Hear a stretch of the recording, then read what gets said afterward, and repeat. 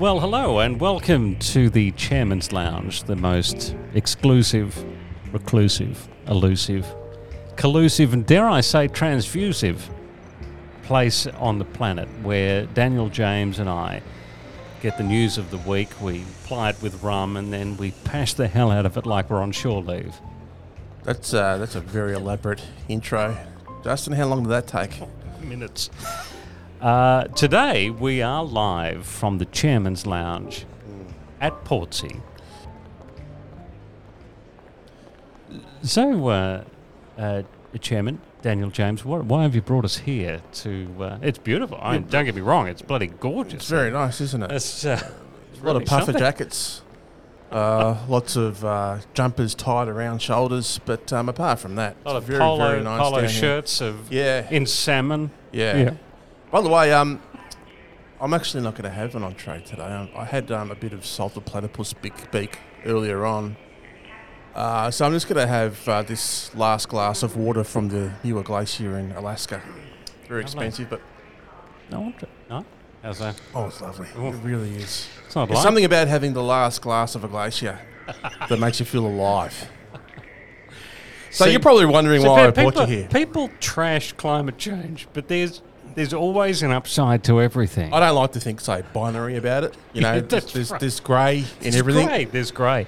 There's grey in your water. So we're here at Portsea. Gorgeous spot. Lovely. The sun is shining, and we're replete with our lunch. But why? There's a lot of conflict around the world, and I don't want to belittle that for 1 second. But there is also conflict here at Portsea, namely at the Victorian Portsea Golf Club, which is having a bit of a hissy fit over the fact that it is rumoured that former Premier of the People's Republic of Victoria, Dan Andrews, is rumoured to be wanting to become a member of the Portsea Golf Club, and several members of that exclusive club are throwing a bit of a hissy fit. They told him to stick it. Stick it where? They just said... stick it. So my first question to you then is, who are these dead set tossers at the golf club who that's were... good. Well, let me explain. Let me put it this way: the story has emerged in my favourite paper and your favourite paper, the Herald Sun, Justin, over the last week, and it's a reminder that during the pandemic, golfers were some of the biggest whingers after the 50,000 cafe owners who are asked their opinion every night in the news for 2 years. I remember them surprised they didn't come out of that with their own show. Exactly. Is it some sort of reality TV show? Right. Yeah. Cafe Go-Go. Yeah, Cafe Go-Go. The has-beens. I've got it. Cafe Island. Yeah, good. Like it. That'd be a beautiful island. Be a good spot. So you'd never sleep. But like I said, with these types, we're talking a lot of puffer jackets. We're talking people ruminating about Melbourne Football Club's chances next year. We have a lot of people talking about or pretending to understand what polo is and the ins and outs of the game. Lots of talk about the shadow they're thinking of getting in the south of France, even though it takes 39 hours in transit to get there for a quick weekend getaway. It's also a chance at places like Portsea Golf Club for the fellas to get together and openly talk about their mistresses and how unaffordable rent prices are as they have to pay for the girls on the side to be put up in apartments in South Bank. Right, so it's a good spot. It's a good spot for friendly people. It's a good spot if you're in. Yeah, if you're one of them, yeah, you're in. It's nirvana. So explain this to me. As they didn't even give Daniel Andrews a chance to put his form in before they sort of put in this tea time induced apartheid. What have they got to is he not one of them? Is he what? Well, he put golfers through hell during the pandemic. Yeah. That's the first thing to remember, Justin. Yeah. The second thing to remember is that he's from Wangaratta, and that he's a public school boy, not a private school boy, not a school tie to be seen anywhere in his closet. And so he's not one of them. Is he one of us? Well, he's probably not one of us either, but he's kind of like in no man's land when it comes to fitting in with the elite within the state. You know, he can get access to anywhere as a former premier, but this is one opportunity that the big men of Portsea have decided you're not getting any fucking access to this fucking job. Is this not, though, a golden opportunity missed by these tossers?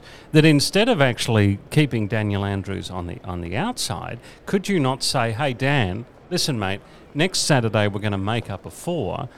Then he gets there and you've got 18 holes to bash his ear about where he screwed it up during the pandemic. And every response of his would be, I didn't come here to talk about that. Yeah. I came here to play golf. And their response would be, stiff shit. Look, there is one level-headed person in this whole debacle. Please. And that is the club president, Phil Kramer, who sent a member update to its base stating if and when a formal application is received, it will be treated in accordance with the processes outlined in the Portsea Golf Club's constitution, which includes notification to the membership base. Please note our next membership intake is scheduled for the end of the first quarter of 2024. Now, as I mentioned, there is a lot of turmoil around the world at the moment, and I reckon if we're to get anyone in the case, it's going to be Portsea Golf Club president Phil Kramer, because he's the adult in the room. Yeah, that's right. And the only one, it would seem. So a very well-dressed, level-headed, constitutionally minded individual. I have a solution to this. Please. Some might find it controversial. I don't. We have a housing crisis in this country. Rents are unaffordable. New homes to first-home buyers are totally out of scope. So my solution is to bulldoze every golf club in Australia and build public housing on top. That way you fix the housing crisis and you also don't have the trouble of Dan Andrews ever inquiring to be a member of your golf club, because there isn't one. I thought you were going to say we'll put some tents on the back 9. No, fucking go hard or go home, mate. Fantastic. I'm not sure how the former Premier of Victoria would feel about this, because he's very keen. He's a very good golfer. Is he a good golfer? I think he's a very good golfer. Can he actually play? Maybe we're onto something here. Maybe. They don't want good golfers there. They want some try-hards that knock divots out. Maybe he's a little bit too good for him. Swing like crazy and don't know what the hell they're doing. There's one thing can be sure, is that you and I will never be members of this golf club ever. We can see it from here, and we'll never be members. But it's very green. It's very green. I believe we can survive. Very flat. Very good for public housing towers. Really is.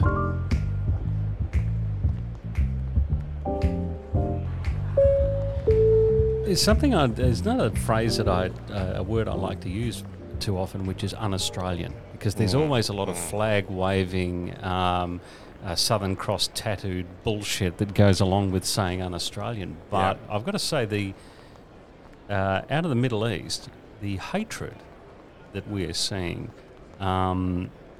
towards people here is just.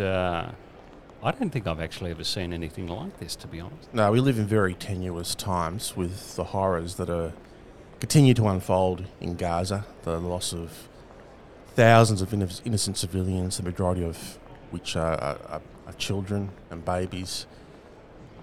Look, can we have an impact on what's going on there directly as citizens here? Of course we can't. But what we can do is, with our own lives, and remembering that all lives, in a way, are local, and the politics around our lives are local, is to make sure that our friends, whether they're Muslim or Jewish, are going okay, making sure that the rhetoric we use around this conflict, this humanitarian crisis, is measured, that we don't inflame tensions, that we don't single out any particular part of the community here in Australia, in our community here in Australia, as being at fault. There are political forces at play. Netanyahu is a corrupt war criminal.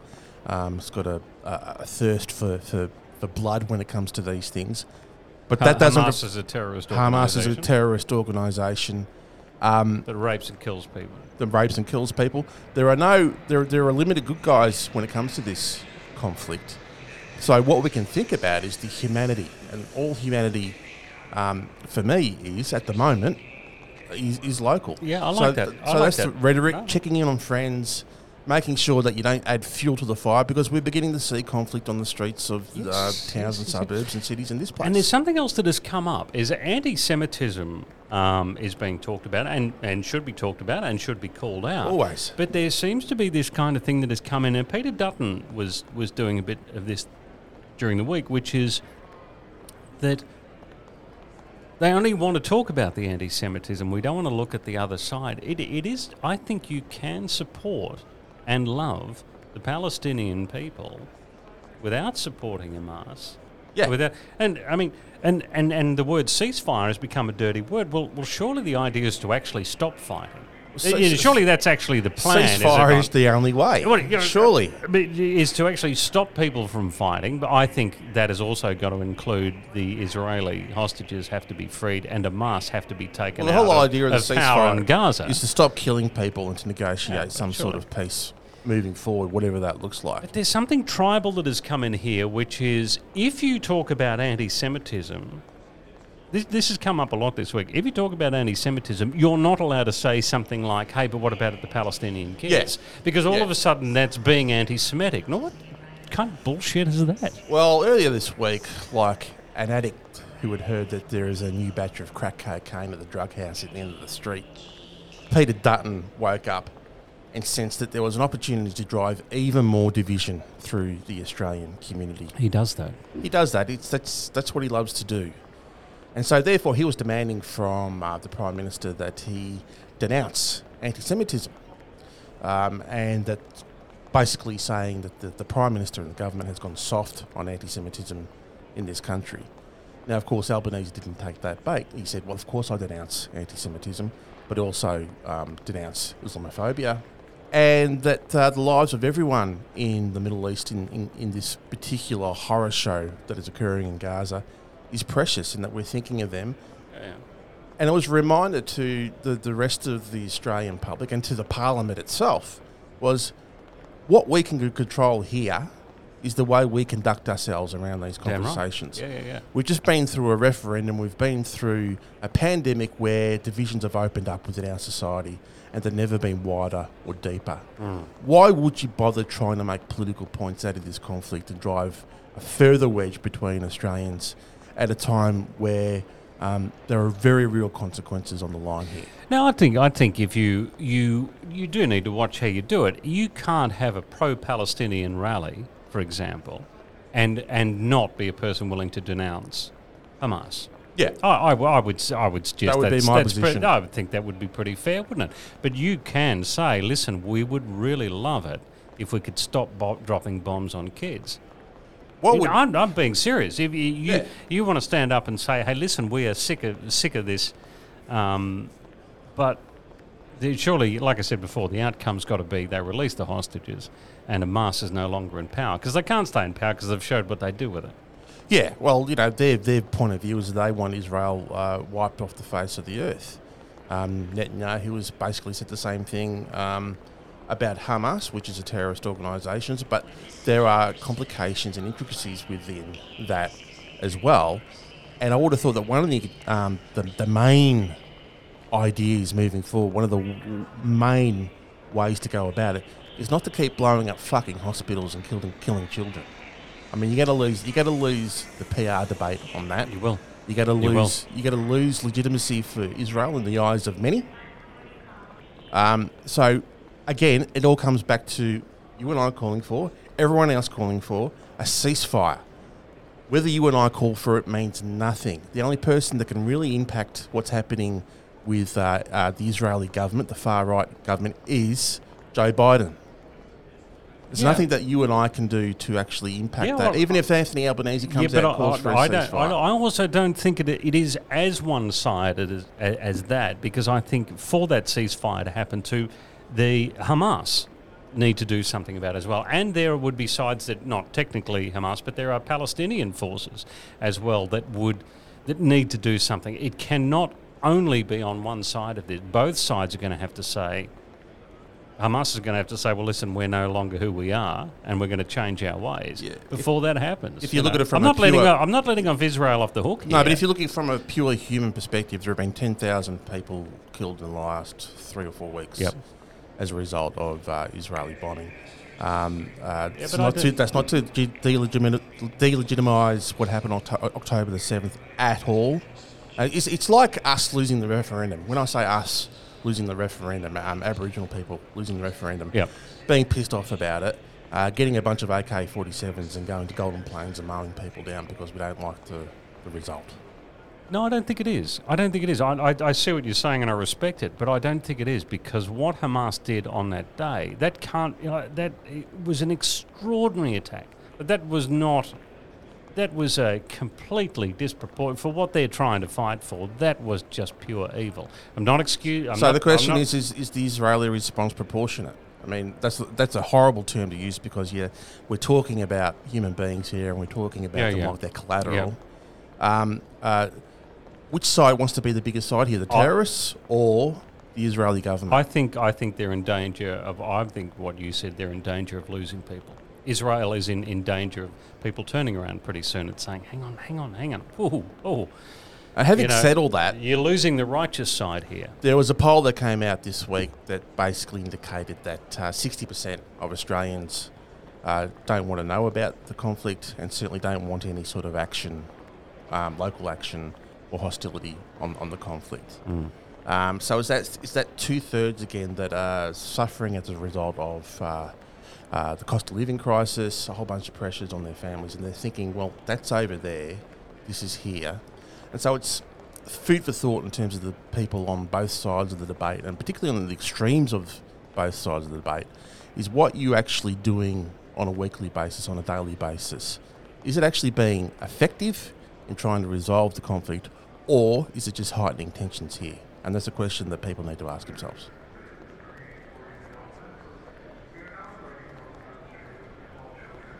How's our water? It's nearly gone, and once it's gone forever. It's gone. It doesn't come back. I got a question just before you leave. If Trump gets back in, how fucked are we? We are totally and utterly fucked. There's no doubt about it.